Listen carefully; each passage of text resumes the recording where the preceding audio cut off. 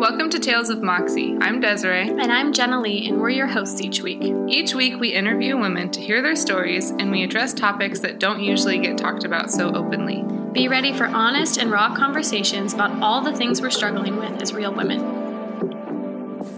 All right, so today Desiree and I are sitting down with my friend Amanda Craddock, and this is exciting for us because when we first sat down and talked about making this podcast, we had a list of some topics that we wanted to talk about, and Amanda was one of the first people that I thought of, just because you have been through so much and you're still dealing with so much, and you handle it with so much grace. Thank you. So we're really excited to have you on the podcast, and we're just excited to hear your story. So welcome, first of all. Thank you.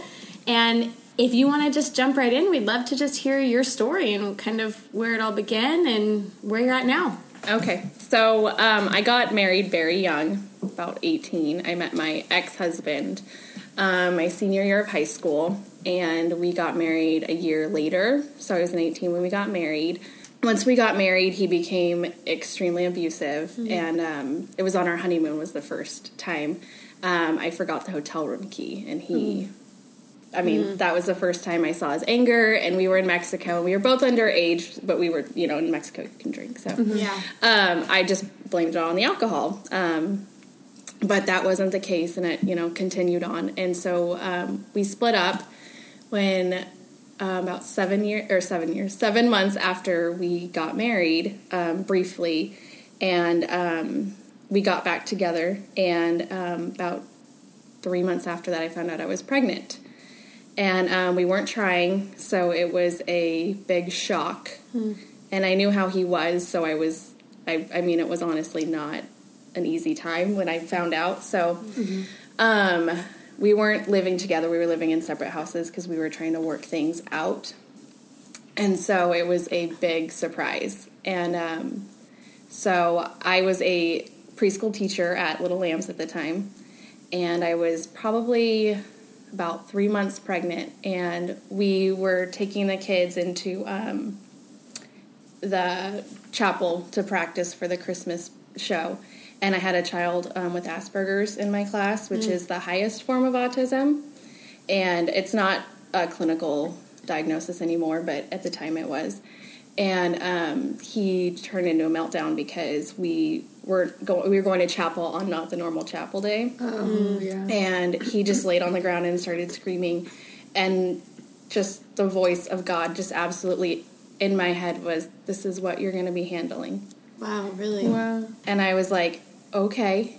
And from that moment, I knew that I was going to have a child with autism. I knew it. And I would look things up during my pregnancy, what to help things, like that. And from the moment he was born, there was just little things that I noticed that you could not put him down when he was sleeping. He would wake up the minute. You had to always hold him. And there was just little things from the moment he was born. And I remember looking up when he was 3 months old, like autism.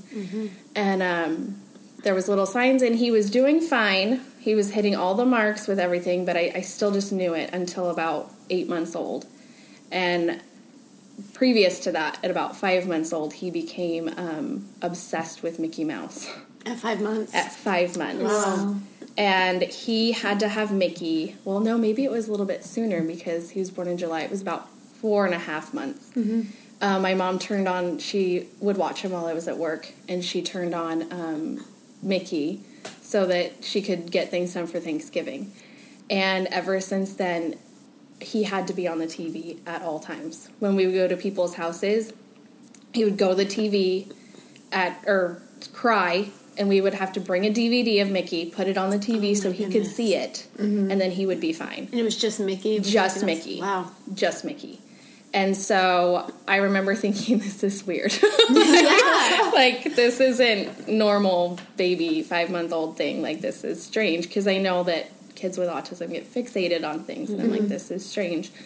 So he just was completely obsessed, and then about 8 months, I started to notice that there just wasn't any, he wasn't picking things up like he should.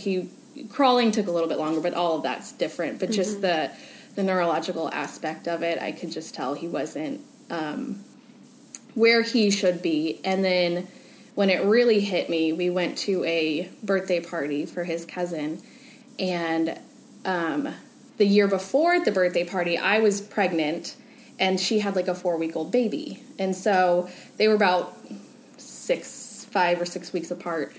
And this child was like running around with all the kids. He was like 13 months old, and Luke was almost a year. He was like a week from being a year. And so this little kid was like running around with all the other kids, and they're like, let's go do the piñata. And, you know, they gave it to him, and he tried to play. And I'm like, and Luke would only sit in the high chair. If we took him out of it, he would start screaming. And I'm like, that's just not right. Comparing the two, it was just like, okay, there's not like, so, and there wasn't words, and so he could say mama, and then that was it. So I was like, okay. And then at his 13-month appointment, I talked to the doctor, and he's like, and thankfully, my doctor was very supportive, because it's hard with autism. It's not like Down syndrome, where they're born with it, and you can see it, and you know. With autism, it's, you know, they're okay until they're not. You know, things are normal until they're not. And so a lot of doctors just kind of, just wait, because kids do learn differently. They all do. So for doctors, they, you know, they see it. It's hard for them to pick it up. During this time, my husband became addicted to pain pills. So I didn't know, I knew that he had a back problem. And I noticed that he would say, like, I need to go fill the prescription. And he would have to pay cash because it wasn't time for it to be, you know, picked up yet. And so I'd be like, well, where's your other pills? And he's like, I have a bunch at work. I just need these, and I can't go to work right now. It'd be on a weekend. I'd be like, okay, never thought anything of it. Well, he texted me at work one day and said that he had passed out. He was too hot or something. And I'm like, oh, okay. And he was watching Luke at the time, my son. And I was like, okay, didn't think anything of it. And then a month later, so this whole time that we're dealing with getting, like, saying, I think there's something wrong with my son, and the doctor's going through it, he was going to be going into the Air Force Reserves. Well, the day of his going away party, he had a friend in town, and they were going shooting. And I get a call from his friend's girlfriend, and she was like, don't freak out. And it was like, I was getting everything ready for his going away party. She's like, don't freak out. And I was like, okay. She's like, Jeremy had a seizure while he was driving, and Steven had to, Jeremy was my ex-husband, take over the wheel, and they were on the freeway.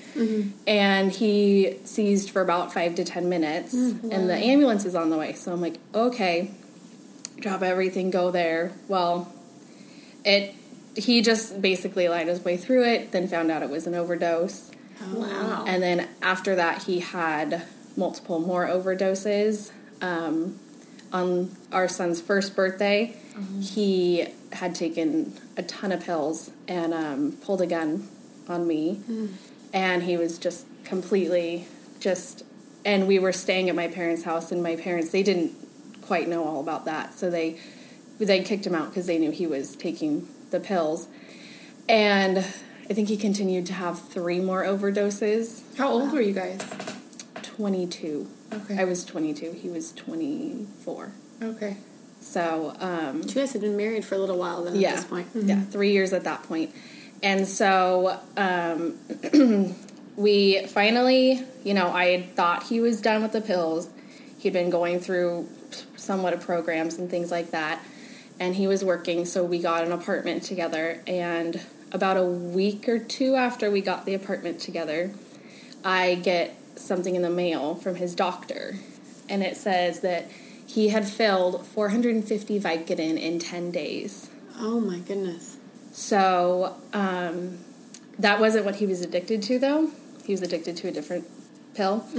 So, I came home, showed him the letter, and he was like, oh, must have been an accident or something, you know? And I was like, no, they're dropping you as a patient now because you did this. And he was like, well, I'm like, this isn't what you take. Like, are you selling them? Like, and he would, like, refuse to tell me. So then a couple days later, I came home from work, and he was standing there, and he started overdosing, seizing, And I went to grab my son, and he fell on top of him and broke his leg. Oh, my gosh. And he was about... He broke Luke's leg? Oh. 14 months at the time, and this was all when we're trying to deal. It was the same week that we had Tri-Counties coming out and assessing him. Oh, my goodness. And so he woke up, and I told him that he needed to leave, that he needed to go to his parents, and that, it was over, and he flipped out. Pulled a gun again, just went nuts. So I decided that I would just act like everything was fine. So that night, I got up and sat on my kitchen table. It was like the only place I could get Wi-Fi in the house, on the kitchen table, on the computer, just researching, getting him into a program, an inpatient program. So he went to Cottage 2 days later. And that night, I packed up all of his things, dropped them on his mom's porch at about 2 a.m., and changed the locks. And the next day, I got a text, and it was like, so what, is it over now? And I said, well, I'll talk to you about it in a public place if you want. And he was like, no, I need to know now because I could relapse. And I'm like, okay, that's fine. Yes, it is. And so that was how I got out. And because I knew he couldn't get out of the rehab center. He didn't have a car. I made sure his dad drove him. And so thankfully that's how that got out. And the next few months were just a nightmare with getting Luke in the services. He started with behavioral therapy and speech therapy and occupational therapy. And he saw his dad a couple of times, but it was more his mom wanting to see him. Luke's grandma trying to see him. And but eventually he just stopped, which was good. So I'm trying to think of where your head had to have been at that time, because not only are you handling a diagnosis of your son that most people take years to even accept, right? Yeah. Let alone put together a plan and have all of that in place at the same time as your life is like in shambles and you're trying to figure out. So now you are putting together a plan for your husband and for your son. Yeah. What did that feel like? What was your thought process at that time? It was awful. I feel like sometimes I don't even remember some of it. I would just get up in the morning and I don't even ever remember getting ready or I felt like I was just on this cycle, on this like a hamster wheel. And I don't feel like I even remember some of it because it just seemed so chaotic and crazy. You were just doing the next best thing. Yeah. I can relate on a similar aspect because my ex-husband was also addicted, but he was addicted to meth. Oh, okay. And he hid it extremely well. But the morning that I ended up leaving him, there was a lot of family drama. And it was the morning of my brother's birthday party.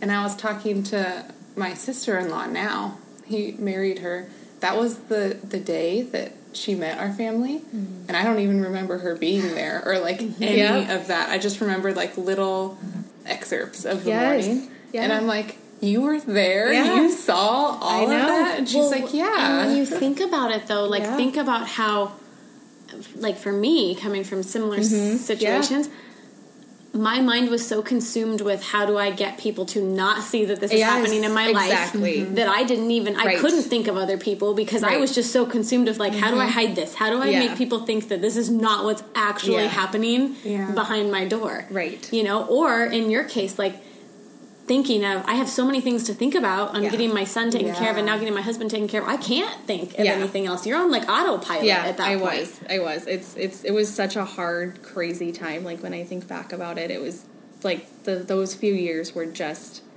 nightmarish. And, thankfully Luke, he did so good and he did really good with the transition of everything.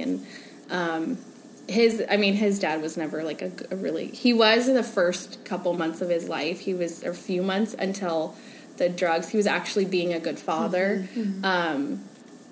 But once the drugs hit, it was just like a different, you know, and he had always had issues with me, but with Luke, he was a little bit better, but it was, it just completely, so he was already kind of like not checked out. Yeah, he had checked out. So after this, then you said it was a few months, and you got kind of back up and going a little bit. Where did you go? Did you have support at this time? Yeah, I had my family. So I moved out because at the time I was only making like $700 a month. Yeah. And so we had just moved into this apartment, and I called the guy and I was like, this is what happened. Like, sorry that this happened. And he's like, you have to give me 30 days. So I had to pay more rent. So my dad actually did that for me. Because he had told me actually a few months before this, after I don't even know which overdose it was. Mm-hmm. I was at my parents' house and we weren't living together, and I didn't tell my parents that he was having an overdose, but somehow they knew. Mm-hmm. And my dad's like a very silent type. He doesn't, he's always just let us be us, but he'll intervene when he feels like he needs to. And they came home from church, and he was like, let's go to coffee. And that doesn't ever do that. And I'm like, look at my mom, and I'm like, what's wrong? I'm like, will you watch Luke? And she's like, yeah, I'll watch him. And her face, and she's like, what? Her eyes are huge. And so I'm like, okay. So we go to get coffee, and my dad was like, you need to leave. And I was like, and I knew it, but there's just something that keeps you not, I don't know if it's the vows you made or that you just think it's going to be what it was. Mm-hmm. But I wasn't ready. And I'm like, Dad, I need to try. I need to keep trying. And he was like, no, you need to leave. And I'm like, I can't right now. And he said, when the time comes, he's like, and it will, if whatever you need financially, whatever, we will do it. Mm. And I was like, okay. And then he said this to me, which I will never forget. He said, you and Luke will get hurt before it's over. Wow. And I was like, okay. And those words just completely resonated because that day is exactly what happened. Isn't it amazing, though? So I'm thinking, like, I didn't have kids in my first marriage, but thinking how, like, I felt like I could take so much, right? Like, no, I got to stick this out. I can do this. And, I'm here. I made these vows. This is what's going to happen. But hearing your story and thinking, like, the second that something happened to your son, it was like, nope, yep, I'm that's out. when it was out. I was done. I'm like, nope, it's too much. So now you're a single mom. Yes. And you're raising a child that has a whole bunch going on and a big plan. Yes. What happens now? So I moved back in with my family, and I was still working as a preschool teacher, and that was, those few years I feel like were a blur because he had insomnia issues, just major insomnia. And there was days that I would go to work that I hadn't slept in 2 days because he would wake up at 1 a.m. and be up for the day. Or there was nights that he would go to bed at 7:30 or 8 and be up at 11. And then be up till the next day. Wow. And you're doing it all by yourself. Yeah. No one to help you. Tag team. So I would go to work, come home, take care of him, and so those few years were just so hard. They were so hard. And I had a past of eating disorders. And so for me, that's with all the PTSD and all that, that's completely what I fell back on. Yeah. Was that. Mm-hmm. I've had that too. Yeah. So you're now dealing with that. Yes. And being a single mom. Yes. How old is Luke at this point? Luke was 2 when all of that officially ended. So at that point he was about 3, 4. So how are you seeing his autism now? What does that look like at that age? So he was still not talking. He was still nonverbal. At 4? Yeah. Okay. At 3 and 4. So at 3 years old, he started with the school district, and he went to a preschool there for special needs kids. And he loved it there, but he was still nonverbal and just still behind. Okay. Still behind. And he was very... somewhat not aggressive, but he would lash out and things like that. Headbutt, and there was many times I went to work with black eyes because of it. Yeah. Had you now accepted? Yes. Like, this is my life. Yes. This is what it is. I feel like somewhat. I mean, in my heart, I feel like that's partially why God prepared me when I was pregnant because I didn't have time to prepare myself. Yeah, you didn't. When it happened. You didn't. You didn't have that time that most couples have to sit and nothing else is going on. This is the biggest deal in our lives. So I feel like I was prepared, and I already knew that it was going to be that way. I think that I didn't realize necessarily how much it would impact the rest of his life at the time. But I did know, and I had accepted it. I never wanted to be in denial about it. I didn't want to, hold him back from anything that was offered to him. So what was the learning curve like on that? Because I know, like, if that happened to me, I would have no idea what to do or how to take care of him or anything. I feel like it would be a learning curve on trying to figure out. It is. And you just have to take it day by day. Things just come up and you're like, oh, okay, this is what we're dealing with. Okay. And you seem so calm, though, always to me. I mean, honestly, well, thank you. I see some of your posts and hear some of the stories, and I think, like, wow, I have a 4-year-old who just throws a tantrum, and I'm like, dude, I am done for the day. That's how I feel. My patience is like, no, dude, no, sorry, I'm done. But, like, how do you feel like you have? Is that just your makeup, or do you feel like you've learned that throughout the time? Probably both. Because I feel like something that's always resonated with me is no matter how hard it is on me, it's harder for him. Because he's, he goes through tantrums and days where I feel like he's screaming all day over everything. We had it this weekend. And, I just always try to think, like, I am annoyed and I am frustrated and I am tired of hearing this. He's probably tired of feeling it because, like, what I'm... Like, I just get the downfall of it, but he is feeling all of it. So I always try to remember that. Like, it's whatever is hard on me is 10 times harder for him. How old is he now? He is 9. Okay. He's 9, and he's still nonverbal.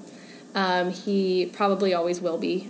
He has a few words and a few approximations of things, but I don't really honestly ever foresee him talking, and that's okay. He has a device that he uses. His speech therapist did it all for him, where he got a really nice device and it speaks for him. Nice. And he does really well with it. He types. There's all these icons. It's very confusing for me. I look at it and I'm like, no, this is way too much. And everything's grouped together, but it has over like 40,000 words in it, I think. Wow. Yeah, and he just goes and clicks all these things, and it's like, I want this, or, says things, or he'll say little comments, like if you're painting with him, like, I like the pink paint.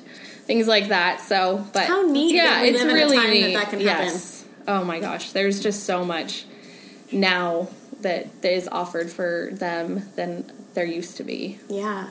So my head is reeling on what this must have been like as a single mom. Like, did you want to, I know you're married again, so yes. What was that like? Did you start dating again? Or how did that play into all of this? Yes, I did start dating. I did date a couple of people, and, it was always hard because it was, it's hard to be a single mom and find somebody to take on your kids or your child. But when they have special needs, it's like a whole nother ballgame. A whole nother ballgame, And I was engaged for a while, for a couple of years, but that was a nightmare as well. Really? Yes. That was also a nightmare. He was also, after I moved in with him, which is why I moved in to find out he was an alcoholic that he had hid before. And very verbally abusive, and then towards the end, I'm just like, I can't do this. This isn't gonna work for me or my son. Yeah. Good for you. Yeah. So. Yeah, and obviously before you got married. Yes. Yes.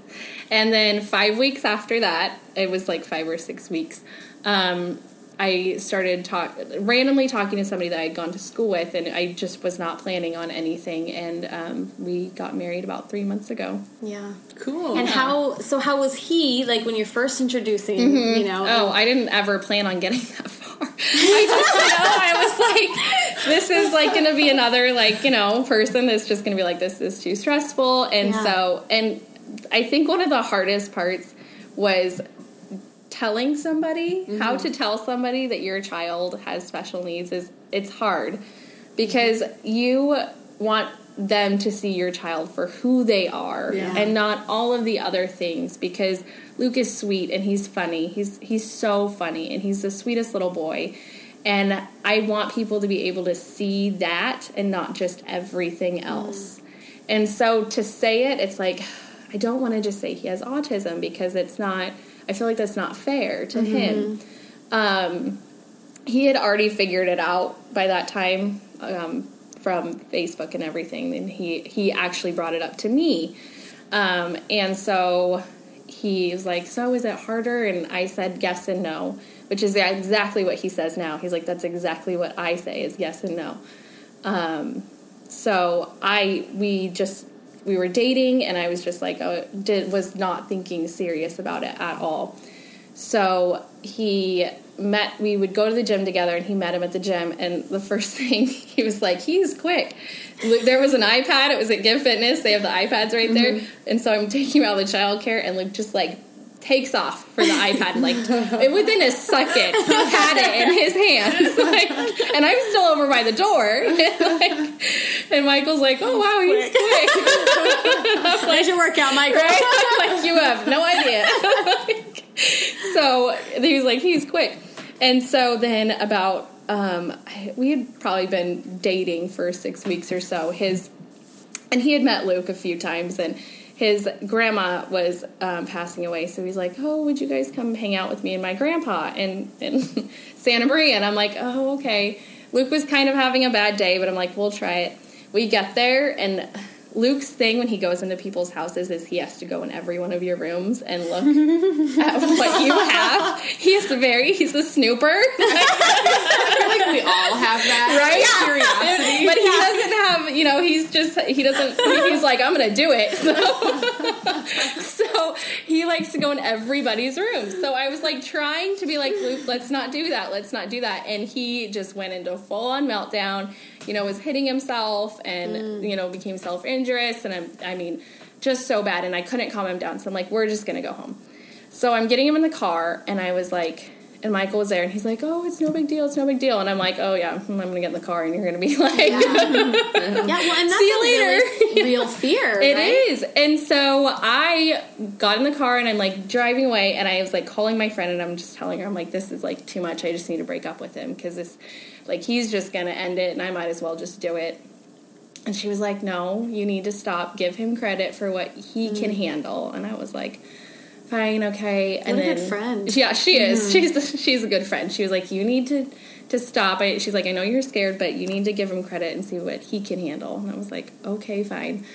So a few minutes later, he calls me, and he's like, oh, I just wanted to let you know that my grandpa wanted to check how, Luke was, and if you were okay. And I was like, yeah, I'm fine. And then, that night we went out. I had a babysitter set up already, and we went out, and he was like, no, everything was normal. And now we talk about that story, and he's like, really? You were gonna end it? No. I was like, yeah, I'm sorry. Like, I just figured you were. He's like, no, and I was like, okay. But that's when I realized, I'm like, okay, he could do this. Like, he's got that calm side of him that he's just lets everything kind of roll off. There's so much wisdom in what your friend said, though. Yeah. Like, thinking of that now and thinking, like, even in situations that aren't as, intense as that. Right. How many times do we do that with all sorts of people? Yeah. Being like, even with friends, thinking, like, I'm going to tell them this and that's it. That's where it's going to end, so I can't tell them that. Well, that's us choosing for them what they can handle and assuming what our friendship would be like and thinking like, wow, in that situation, people might really surprise you. You might find that person can handle more than you thought or is just the person that God has put there that's been like, come on, Amanda, give this guy a chance. This is the guy, But on the other hand, you have to prove trustworthy. That's the other thing. It's like, and so seeing in those moments where you just stepped back to see how he reacted and he proved trustworthy. Yeah, exactly. He did. It's so neat. I wonder what friendships would be like if we would have more deep raw friendships, if we all kind of did that. When we get scared, we don't run, but we stand the line and see how will this go. Is this someone who's going to meet me there? Or is this someone that's going to run? And then if they do, so be it, we learn. But if we're vulnerable enough to stand there, so much wisdom in what she said. Yeah, there was. I know, because I think about that, and Michael's like, yeah, well, I owe her a lot, I guess. Well, and just thinking how, like, nonchalant he right? takes it. Like, I know. Oh, it was nothing to me. Right? Like, what? And that was just it. Oh, he's like, yeah, it's no big deal. It was no big deal. And I'm like, it was like a full-on punching himself. And I mean, it was a big, big meltdown. And I was having to restrain him. And I'm like, you didn't really think that was a big deal? Girl, that is a big deal to me. I'm like, okay. Yeah. So one of the questions I'm thinking is, I'm wondering now, hearing that and hearing that story, you were scared how he reacts. How are you with other people? Like, the people around you, your friends, or even if you take him different places? Like, how is that for you? Is that a fear for you? Or are you just at a place that, like, no, I'm good and I know this is how it is? What's it like? Varies. I mean, I feel like nervous when we go places because I just don't know how he's going to react, and I don't know, how they're going to take him.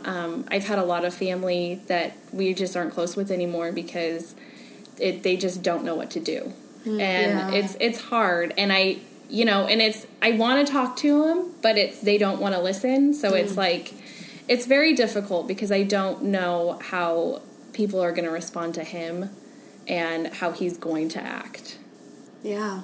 So when, like, your group of people that you do have now, these are all people now that maybe, in all honesty, maybe don't know what to do. Yeah, but exactly. Are still there, yeah, right? exactly. Yeah. And, we have our, my friend, and I have a few friends, and we have family, and thankfully Michael's family has been amazing with him. Yeah. They've always been ever since we started dating, and that was a big fear because I'm like, okay, because as a parent, I'd be like, oh, do you really want to take this on? But his whole family has always said to me that they felt like that even if Luke wasn't the child that he was, Michael wouldn't have had to be the man that he is. Wow. So they're like, no, we're so glad that he actually has that because, he wouldn't have had to become this person. Yeah. So in your marriage now, I know you guys haven't been married that long. You're newlyweds. Yes. What does that look like? I know, like, for us, we have hard times as parents all the time. Disagreements or just frustrating moments. Do you think that's a whole other level because of what you're experiencing? Sometimes, and he's more of the which I feel like most families are this way. The mother is more nurturing, and the father is more strict, disciplinary. Yes, like don't let him do that. And I'm just like, well, but why? Yeah. That's exactly how it is now. Exactly. And he's like, he's talking to, and I'm like, but it's fine. He's happy. That's what I always say. I'm like, happy. I always say, just let it go. Yeah. Do we want the meltdown or not? Yeah. And I don't even have meltdowns. Right. I'm saying that. So that's honestly kind of, it's almost the same thing. It's, because I just feel like, I think it's just the mother, like, we want to be more nurturing and loving, and then they're just more like, put the foot down. Yeah. Like, I can't do that. Yeah, seriously. So what would you say, well, first of all, let me ask you this. Do you have, like, a support group with other moms who have kids with autism? Yes, okay. Yes, I do. How did you find that? When Luke started preschool, the teacher had set up a Facebook group for all the moms and that had gone through her class and that were going through her class. And so that's how I met all of them. Okay. Neat. Okay. Yeah. So do you stay in touch with them? Yes. Is that people that you rely on a lot? Yeah, I did, especially I can, it's almost like a village. They're just, when I had just first met them, I had to have a cyst removed on my ovary. And the day that I had to do it, they all showed up at my house with, like, meals and all of these things.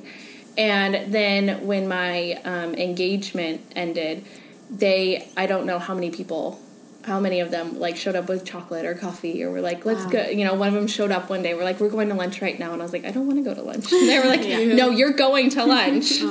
So they've always just been so supportive, and just it's given me so much in that way, especially when my family moved. They were there, which helped. That's so neat. And thinking too, if you would have had that kind of tribe without this being a part of your life, how neat is that? So what would you say to moms that are maybe in the first stages of just finding out that their kid has autism or some other special need, and they're grappling with the fact of accepting that and what Right. happens next. What advice would you have for them?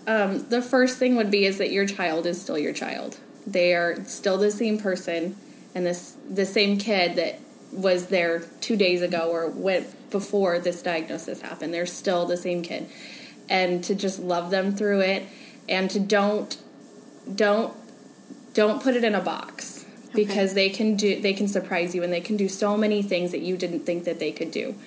And so don't limit them. Just let them grow and be who they are, and fight for them. Because I mean, thankfully I have not had to do much fighting for Luke, but I know a lot of families that do. And so be prepared, but just love them and just accept everything and accept the help. Yeah. What does advocating for them look like? It's you just have to talk for them, because they can't speak for themselves, and you just have to make sure that their voice is being heard, because they can't. So you have to be their voice. Okay. What about advice for helping moms stay themselves in the middle of all this, and not getting lost in this is my life now, and now my only role in life is being mom and advocate and all of that. Yeah. How have you found a way to stay yourself and Luke's mom and Luke's advocate, but you too? That was something that I struggled with for a while. I went to a really dark place, because I just felt like my only reason for being alive was to take care of him. And that can be tiring. There's something called caretaker burnout, and it's a real thing. I mean, it gets exhausting when you are giving almost all of yourself sometimes to keep them going. It's like there's nothing left at the end of the day. So I learned that I started going to therapy, and I started doing things for myself, getting your nails done, your hair done, things that make you happy, whatever it is. It doesn't have to be anything like that. Yeah. But whatever makes you feel happy, continue to do that, because you have to take care of yourself, because they always say you can't pour from an empty pot. It's the same thing. Was there guilt that came when you started that at the very beginning? A little bit, yeah. Because it was like, oh, I could be doing all of these things, but it was like, no. And that's when I started to feel kind of like more myself than I had in a long time. Did that make a difference in the way you parented him? Yes, yeah. Because I was you feel like somewhat you're like just surviving or just getting through the day, but the days keep coming. They don't go anywhere. So you have to take care of yourself so that you can feel good in the morning. Yeah. So we haven't talked much about faith, but I'm curious on, because obviously you believe, and you felt like God set you up for this from the beginning. Yes. So how has your faith throughout all of this, has it been like a roller coaster, or was it steady? Did you feel were you ever mad at God for putting you in this lot? Yes, I was mad.